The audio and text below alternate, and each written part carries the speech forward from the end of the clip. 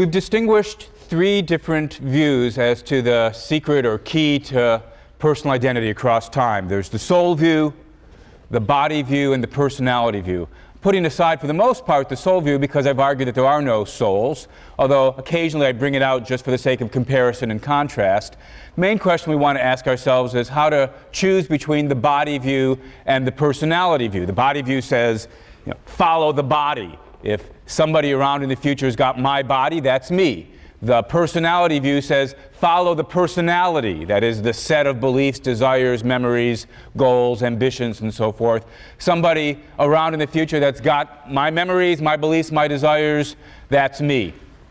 How should we choose between these two views?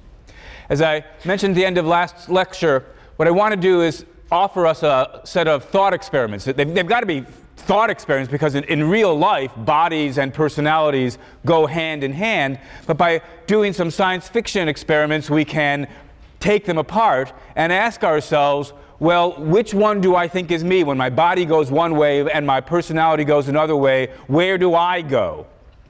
And again, just to remind you, in order to get the intuitions actually flowing, what I'm going to do once I've separated the body and the personality in this way is torture one of the end products. And so I'm going to be asking you to sort of put yourself in the first person, imagine this is happening to you, and ask yourself, which one do I want to be tortured? Or which one do I want to not be tortured? Because that will give you some kind of evidence as to which one you take to be you.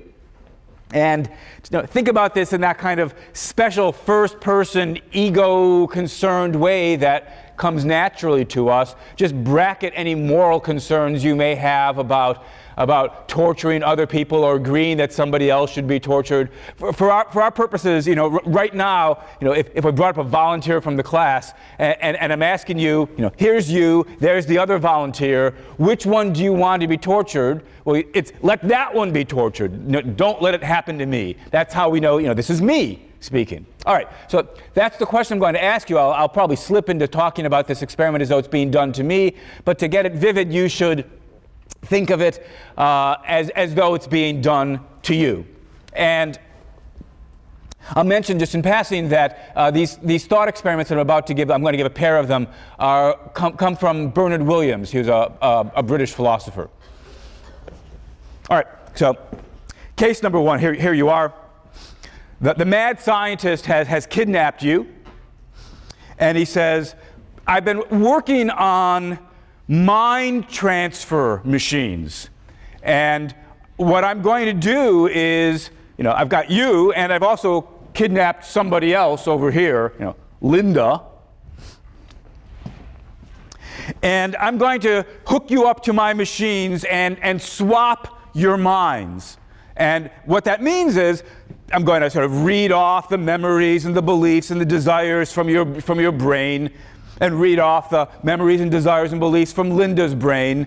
And then I'm going to electronically transfer Linda's memories and beliefs and so forth over here and implant them onto this brain, and take your memories and beliefs and so forth and implant them onto Linda's brain. And so, first we'll put you to sleep, and when we do all this procedure, and then when you wake up, you will wake up in Linda's body.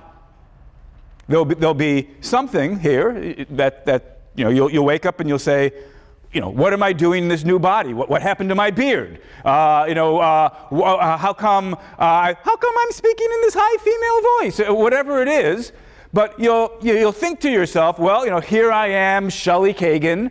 I seem to be inhabiting Linda's body. Don't know how that happened.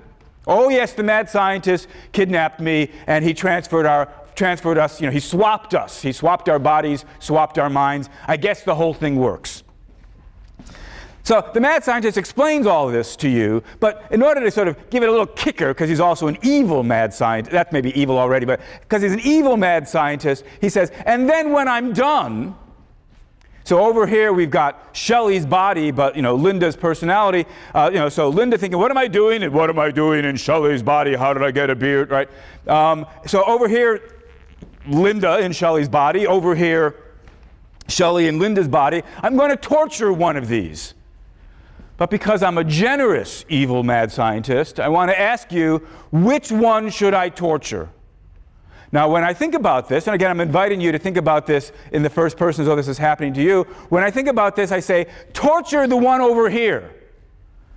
I'm going to be over here in Linda's body, horrified at what's been going on, horrified that she's being tortured, but at least it's not happening to me. That's the intuition I've got when I think about this case. When the mad scientist asks me, which one of these two should I torture? I say, torture this one. Because if I were to say, torture this one, and then he does it, think about what's going to happen. I'll be thinking, I'm Shelley Kagan. Oh, this is what a horrible situation. Oh, the pain, stop the pain, make it go away. I don't want that to happen to me. If this one's being tortured, nobody's thinking to himself, oh, I'm Shelley Kagan in horrible pain. So I want this one to be tortured. All right, that's the intuition I've got about the case.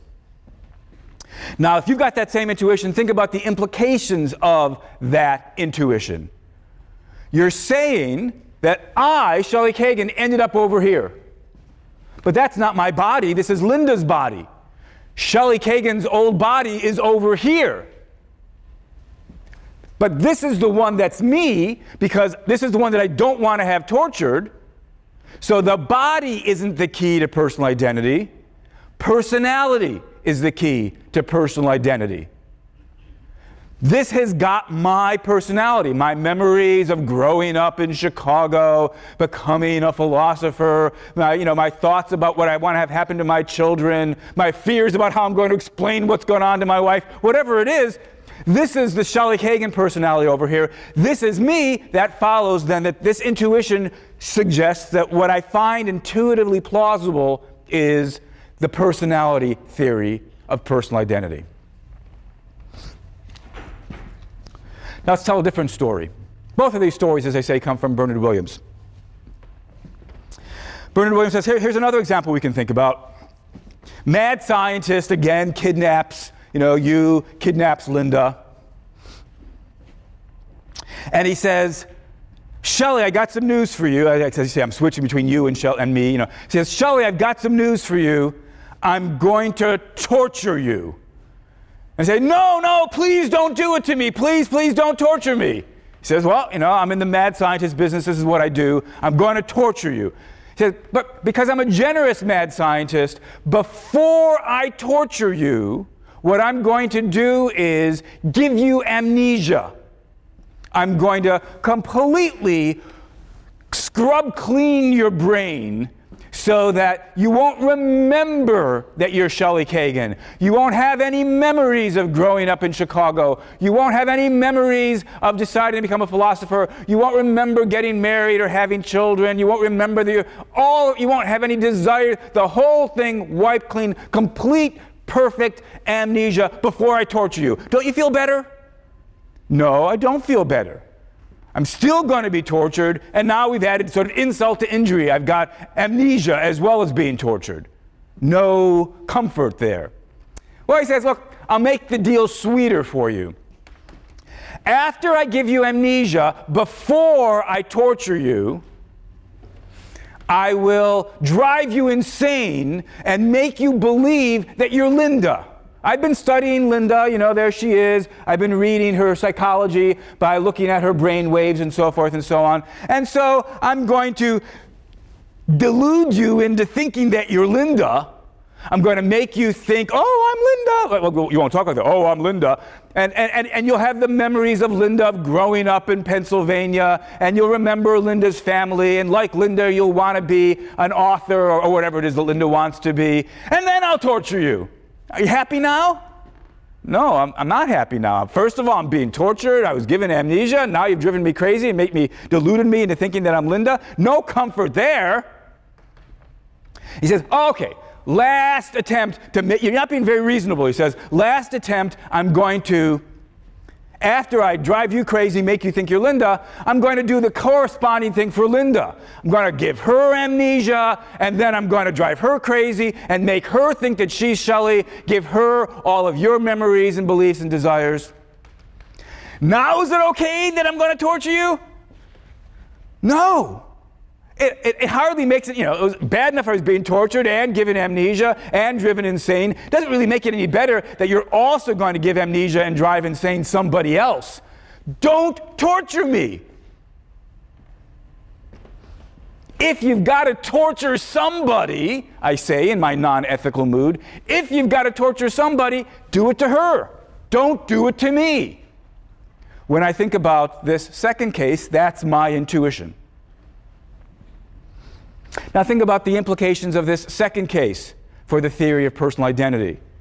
If I don't want this thing over here to be tortured, that must be because I think it's me. But if it's me, what's the key to personal identity? Well, not personality, because after all, this doesn't end up with Shelley Kagan's personality before the torture. Shelley Kagan's personality is over there. This is Shelley Kagan's body. And that suggests if I don't want this to be tortured, it's because I believe in the body theory of personal identity. Follow the body, not follow the personality. Even though he swapped our personalities, it's still me he's torturing.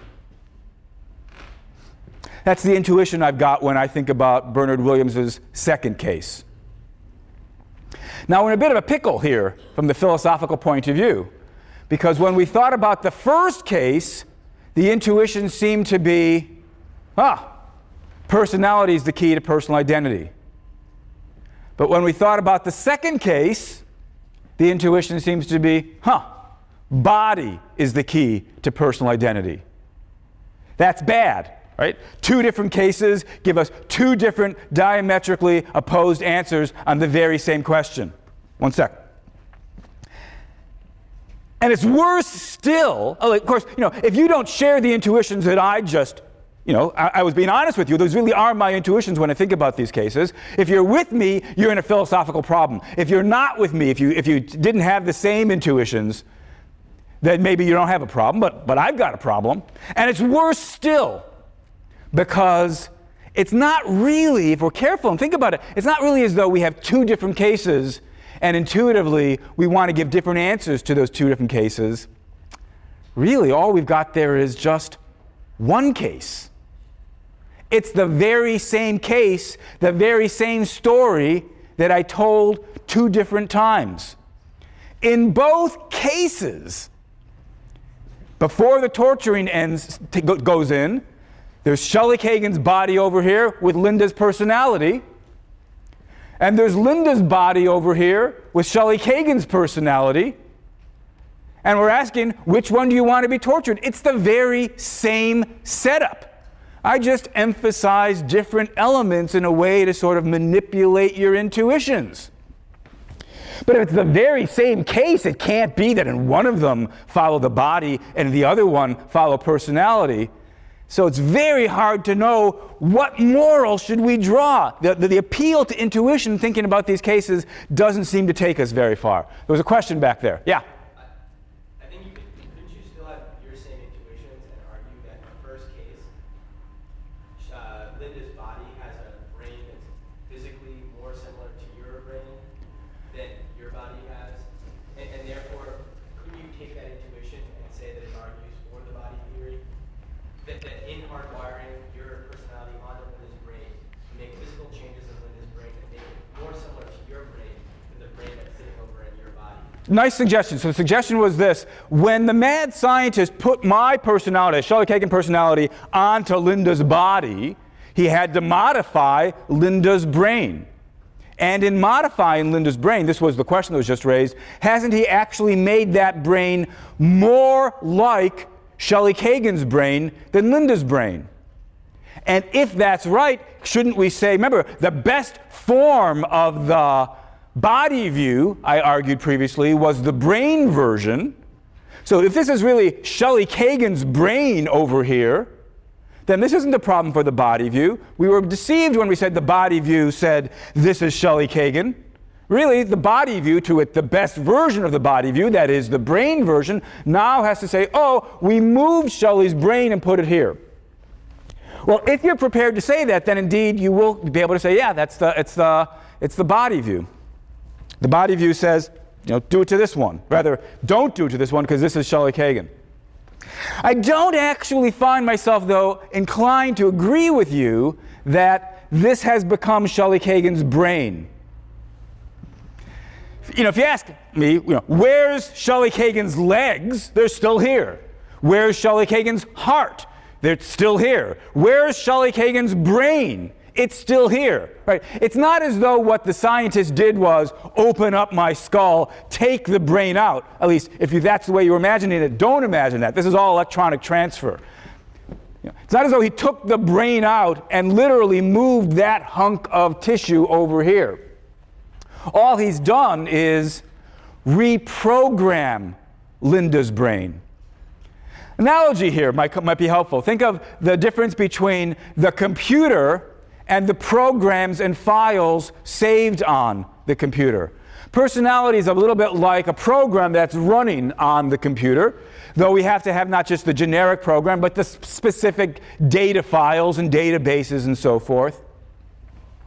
What the mad scientist did, in effect, was wipe out the hard drive, put in the other programs from the Shelley Kagan computer, but it's still the very same computer. It's still the same central processing unit, or so it seems to me.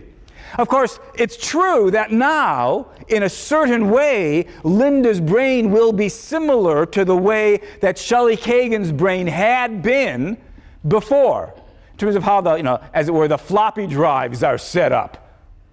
But still, where's, literally speaking, Shelley Kagan's brain? I want to say it's over there, not over here. There was another question, comment. Yeah? But isn't the pain inextricably linked to the physicality of the body? So if Shelley Kagan's brain, heart, and everything is over here, then wouldn't, if I imagine myself, I would want the body I'm in to get destroyed until my body would be safe. Because your personality is not going to feel the pain.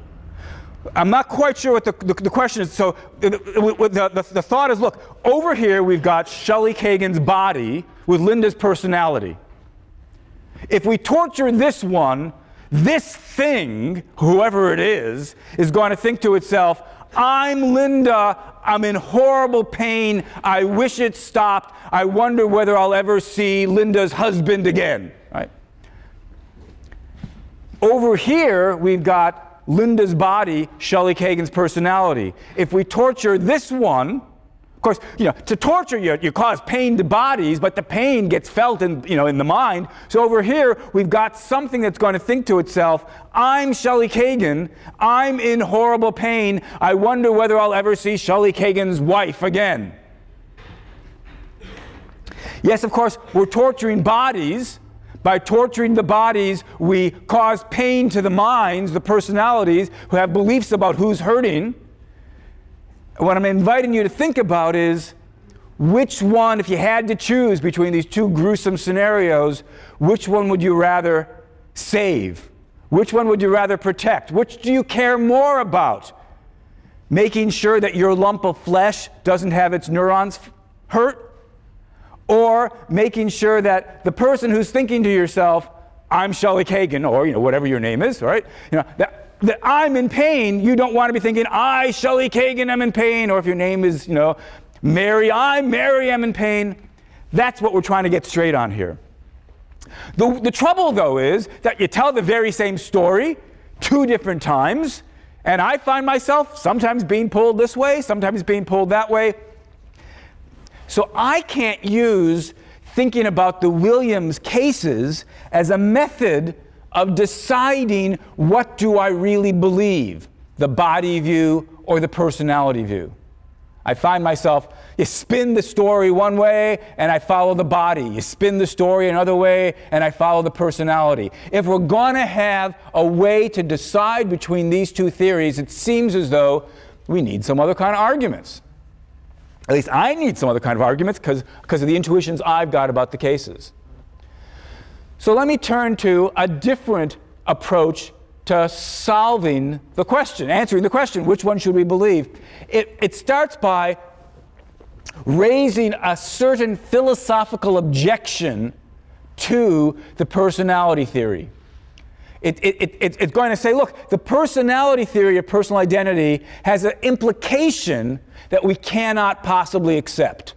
So we have to reject the view and then become body theorists if there are no souls. Here's the objection. It's a common enough objection. It's probably occurred to some of you. According to the personality theory, whether somebody is me depends on whether he's got my beliefs. For example, the belief that I'm Shelley Kagan, professor of philosophy at Yale University. Well, I'm sort of not a especially interesting fellow, so let's make it more dramatic and think about Napoleon. You've probably read about this thing. Every now and then there are sort of crazy people who think they're Napoleon. So imagine that there's right now somebody in an insane asylum in Michigan, who's got the thought, I am Napoleon. Well, the objection says, clearly this guy's just insane, right? He is not Napoleon. He's, David Smith, who grew up in, Detroit or whatever. He just insanely believes he's Napoleon. Yet the personality theory, the objection says, would tell us that he is Napoleon because he's got the beliefs of Napoleon. He's got Napoleon's personality. Since that's obviously the wrong thing to say about the case, we should reject the personality view. But not so quick. The personality view doesn't say anybody who has any elements at all of my personality is me. One belief in common's obviously not enough. Look, we all believe the earth is round. That's not enough to make somebody else me. Of course, the belief I am Napoleon is a much rarer belief. I presume that none of you have that belief. I certainly don't have that belief. Napoleon had it, and David Smith in Michigan's got it. But so what? One belief, even one very unusual belief's not enough to make somebody Napoleon according to the personality theory. To be Napoleon, you've got to have the very same overall personality, which is a very big, complicated set of beliefs and desires and ambitions and memories. David Smith doesn't have that. David Smith, in the insane asylum in Michigan, does not remember conquering Europe. He doesn't remember being crowned emperor. He doesn't remember being defeated by the British. He doesn't have any of those memories. Probably doesn't even speak French. Napoleon spoke French. He doesn't have Napoleon's personality. So the David Smith case isn't really bothersome. It's not really a counterexample to the personality theory. Personality theory says, to be Napoleon, you've got to have Napoleon's personality, but David Smith doesn't. So, of course, we can all agree David Smith, despite thinking he's Napoleon, is not Napoleon. No problem here for the personality theory. But we could tweak the case. We could revise the case. Some foe of the personality theory could say, okay, imagine that this guy in Michigan does have Napoleon's personality. He's got the memories of being crowned emperor and being defeated, conquering Europe. He's got all of those memories. And remember, we want him to have Napoleon's personality. He doesn't have any David Smith memories. He doesn't have any memories of growing up in Detroit. How could Napoleon have memories of growing up in Detroit? Napoleon grew up in France. The objection then says, even if this guy had all of Napoleon's memories, beliefs, desires, personality, still wouldn't be Napoleon. So the personality theory's got to go. Well, when I think about this example, I think now we've got it right. That is what the personality theory has to say about that case. But I'm not so confident anymore that it's the wrong thing to say. So think of this, as it were, from the point of view of Napoleon, right? So there was Napoleon in the 1800s, conquering Europe, and being crowned emperor, being defeated by the British, being sent to exile on, was it Elba, right? And I forget where Napoleon actually dies, but he's got memories of getting sick and ill, and the light begins to fade, and he sort of, goes unconscious. And then, well, let's at least try to describe it this way. He wakes up. And he wakes up in Michigan. He thinks to himself, Allô, je suis Napoleon. What am I doing in Michigan?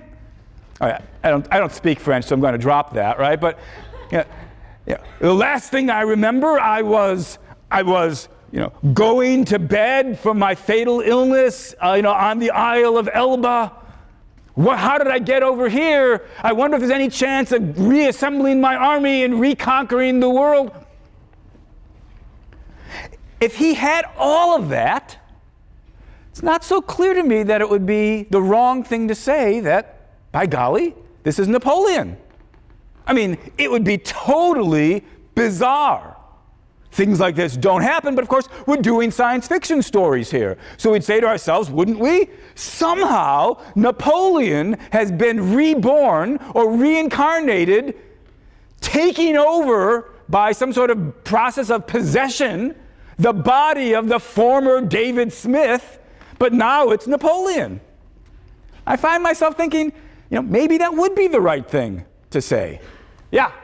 What about the idea of, from an outside observer's perspective, of actual experience, not memories of experience, but actual experience? That guy over there didn't have the same experiences that Napoleon had. All right, so the thought was, look, this guy over here, David Smith's body with Napoleon's personality. And let's be clear about this. There's no underlying David Smith personality still there to have the counterexample or the example that we're after. It can't be that he's got mixed together memories of growing up in France and memories of growing up in Detroit. He never thinks to himself, I'm David Smith, how did I become Napoleon? You got that junk, you don't have Napoleon's personality. He's just got Napoleon's personality through and through.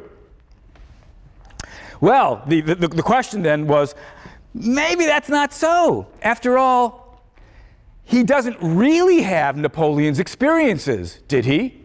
Napoleon had the experience of being crowned emperor, but this guy didn't have the experience of being crowned emperor. Maybe what we should say is, he thinks he remembers the experience of being crowned emperor, but it's a fake memory.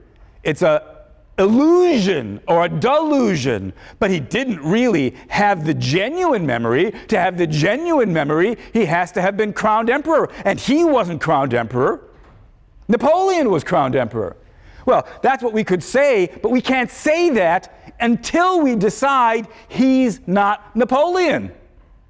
After all, if the personality theory is right, since he does have all of these memories, or semi-memories or quasi-memories or whatever we should call them, if that's the key, then it is Napoleon. So he is remembering being crowned emperor. If you want to say, no, those memories are illusions, it must be because you don't think he's really Napoleon. In which case, what you're discovering is you don't really believe the personality theory. Why isn't he Napoleon? It's not his body. The body of Napoleon is not this body, and to be Napoleon, you got to have Napoleon's body. It's a possible position, right?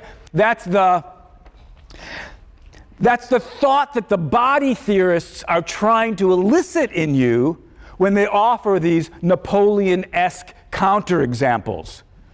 You could match the personality as much as you want, but it's still not Napoleon. Don't you agree? That's what they say. And if you do agree, that shows you don't really accept the personality theory. I'm not going to try to settle this here. Who should we believe, the personality theory or the body theory? I'm trying to invite you to think about the implications and the differences between these views so as to get clearer in your own mind about which of these you accept. In many moods, at least, when I think about not the simple, the ordinary David Smith case with a single belief or two, but the full-bodied, that's a bad term, the full-blown Napoleon case with all the memories, all the beliefs. Suppose David Smith there thinks, I remember, I can't say it in French accent, I remember playing, as a lad in France, burying my little toy saber, some memory that Napoleon never wrote down in his diaries. And we go and we dig up in France, and there's the saber, right? This guy remembers things that Napoleon would remember. I find myself thinking, maybe that's Napoleon.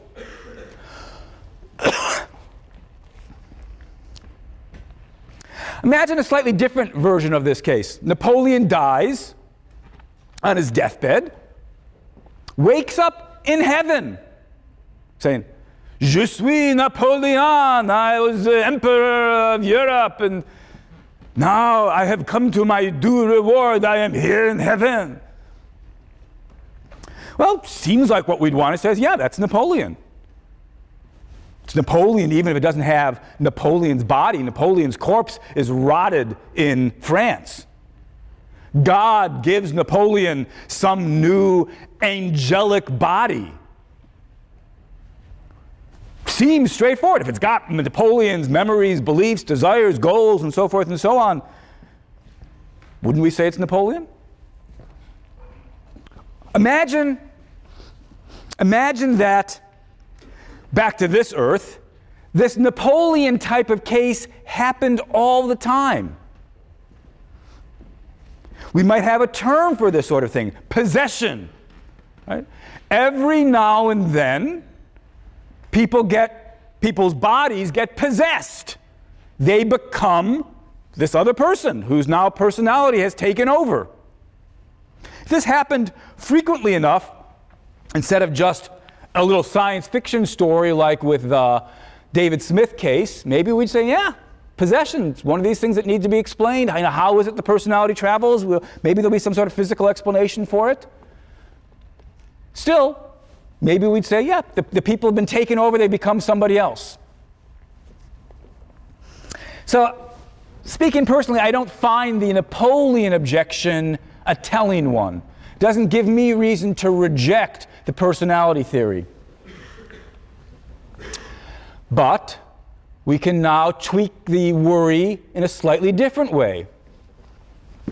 Okay, so here was Napoleon back in France with his memories and his beliefs and so forth and so on.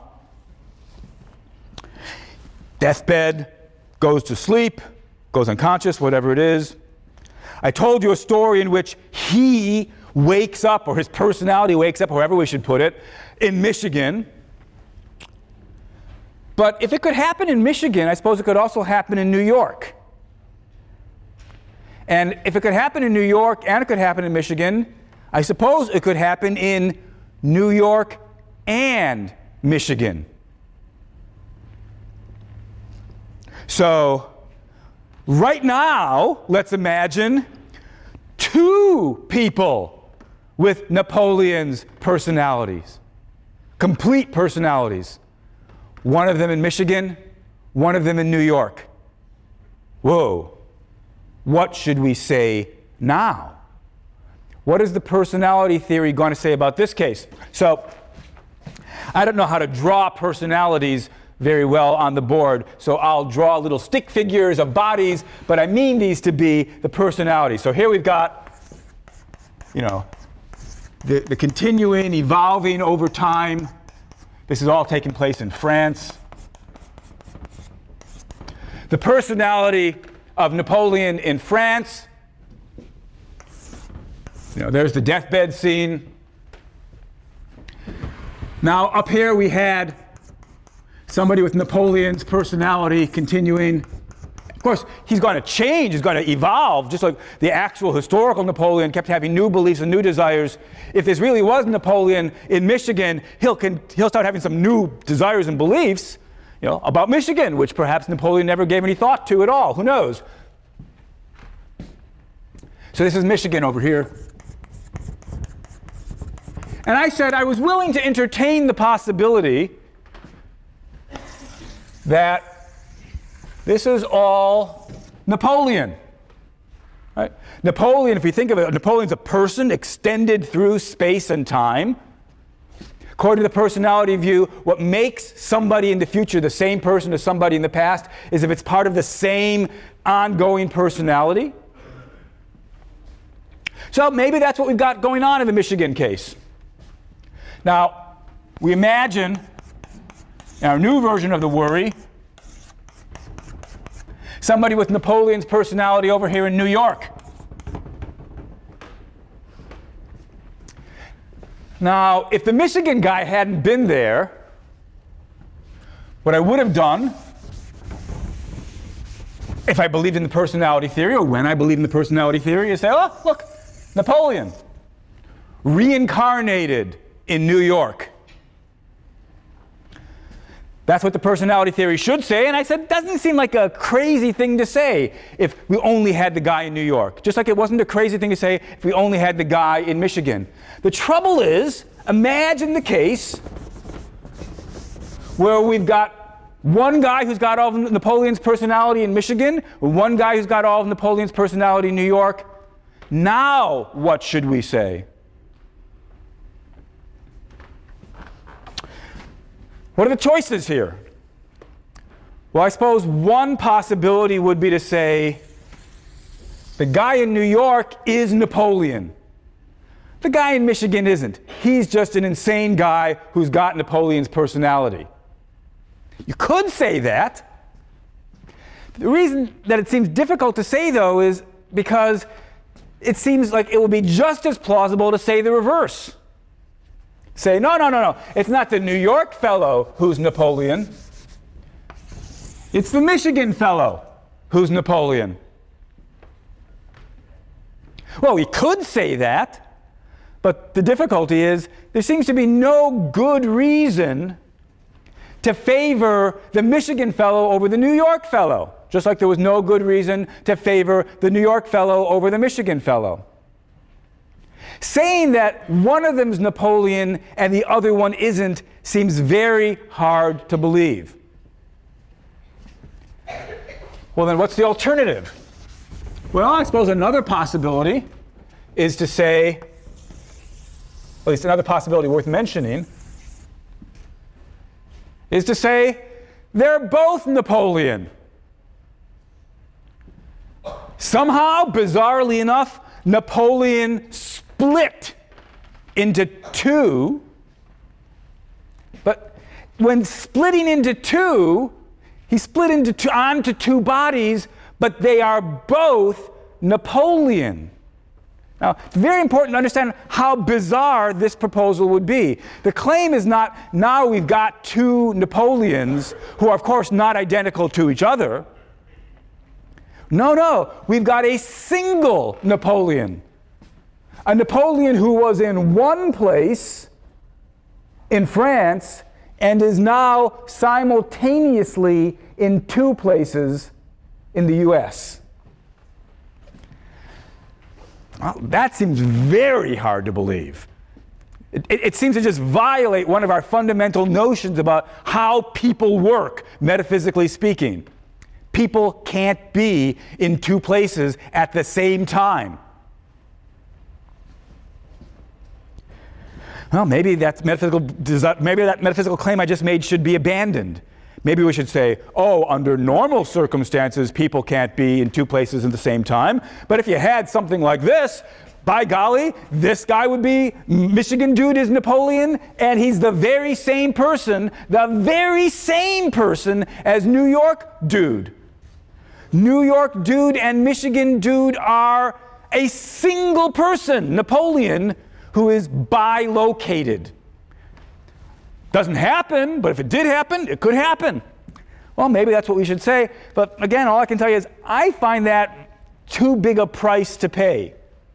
People can't be in two places. No, it's one thing to say people are space-time worms, extended through space and extended through time. It's another thing to say that they are Y-shaped space-time worms. Seems to violate one of the fundamental metaphysical things about how people work. All right.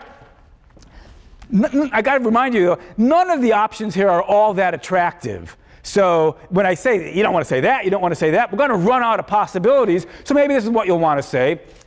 All right, saying that Napoleon is in Michigan but not New York doesn't seem very attractive. Saying he's in New York but not Michigan doesn't seem very attractive. Saying he's in both places at the very same time doesn't seem very attractive. But what other possibilities are there? If he's not one but not the other, and if he's not both, the only other possibility is that he's neither. Given this situation, neither of these guys is Napoleon.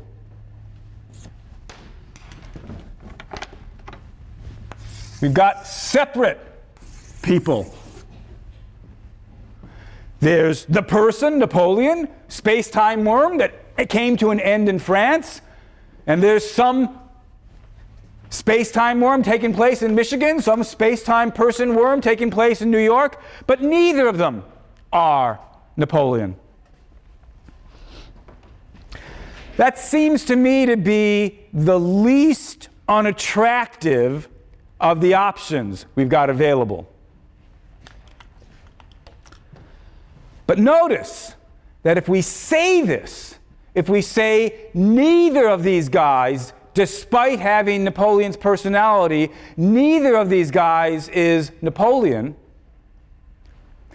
then the personality theory of personal identity is false. It's rejected. We're giving up on it. Because the personality theory, after all, said, if you've got Napoleon's personality, you're Napoleon. But now we've got people that are not Napoleon, but they've got Napoleon's personality.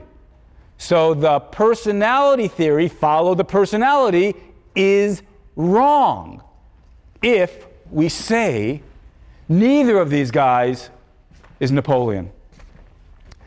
But that does seem to be the least unacceptable of the options. At least that's how it seems to me. So the personality theory's got to be rejected. Now, I think that's right. I think, in fact, the personality theory's got to be rejected, but that doesn't mean we couldn't revise it. We could try to change it in a way that keeps much of the spirit of the personality theory, but avoids, some of the problems we've just been looking at. Here's what I think is the best revision available to fans of the personality theory.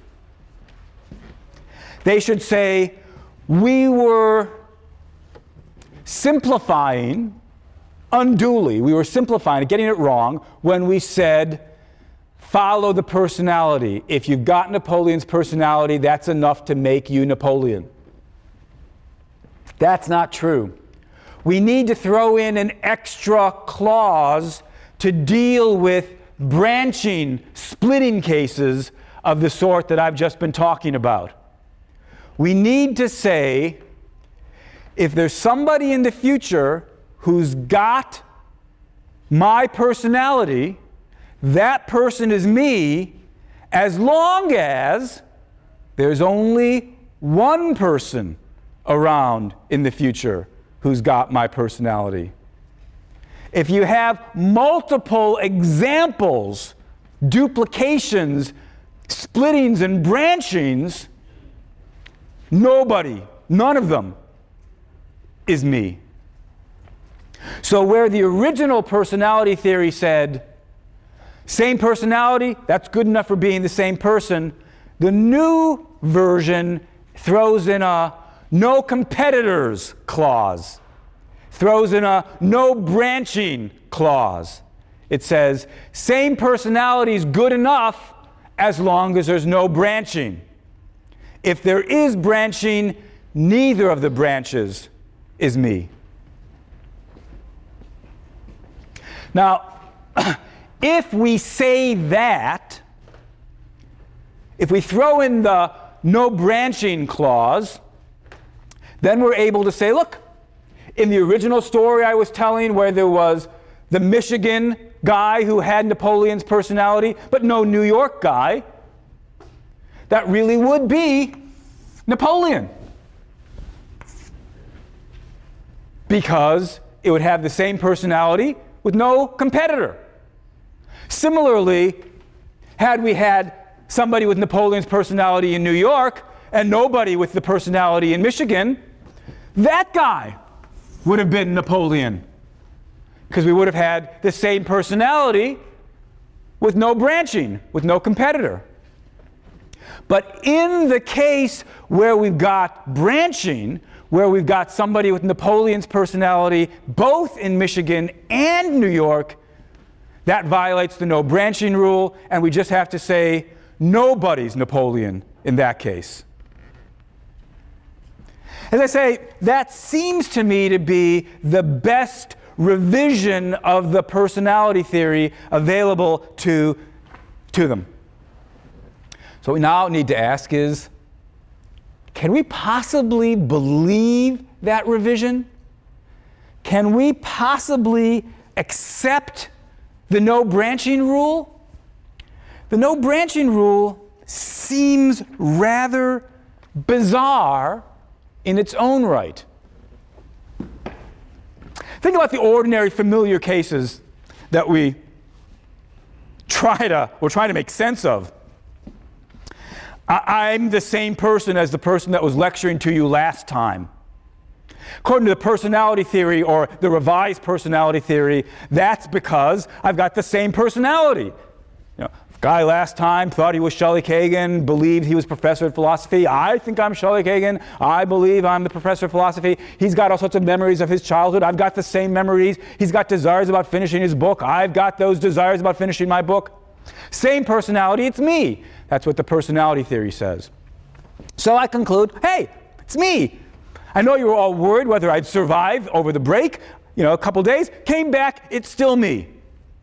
I made it through Wednesday. Or did I? Or perhaps I should ask, or did he? Yeah, there was somebody there on Tuesday, and yeah, there's somebody here on Thursday, and yeah, this person here now has got the same personality as the guy who was there on Tuesday. But according to the no branching rule, we can't yet conclude that I'm the same person as the person that was lecturing to you on Tuesday. We can't conclude that until we know that there aren't any competitors, that there isn't anybody else right now who also has the same personality. If I'm the only one around today who's got Shelley Kagan's personality, then I'm the same person as the person who was lecturing to you on Tuesday. But if, unbeknownst to me, and I presume unbeknownst to you, there's somebody in Michigan right now who's got Shelley Kagan's personality, then we have to say, turns out I'm not Shelley Kagan after all. Neither is he. Neither of us are Shelley Kagan. Shelley Kagan died. So am I Shelley Kagan or am I not Shelley Kagan? Can't tell until we know what's going on in Michigan. Whoa. That seems very, very hard to believe.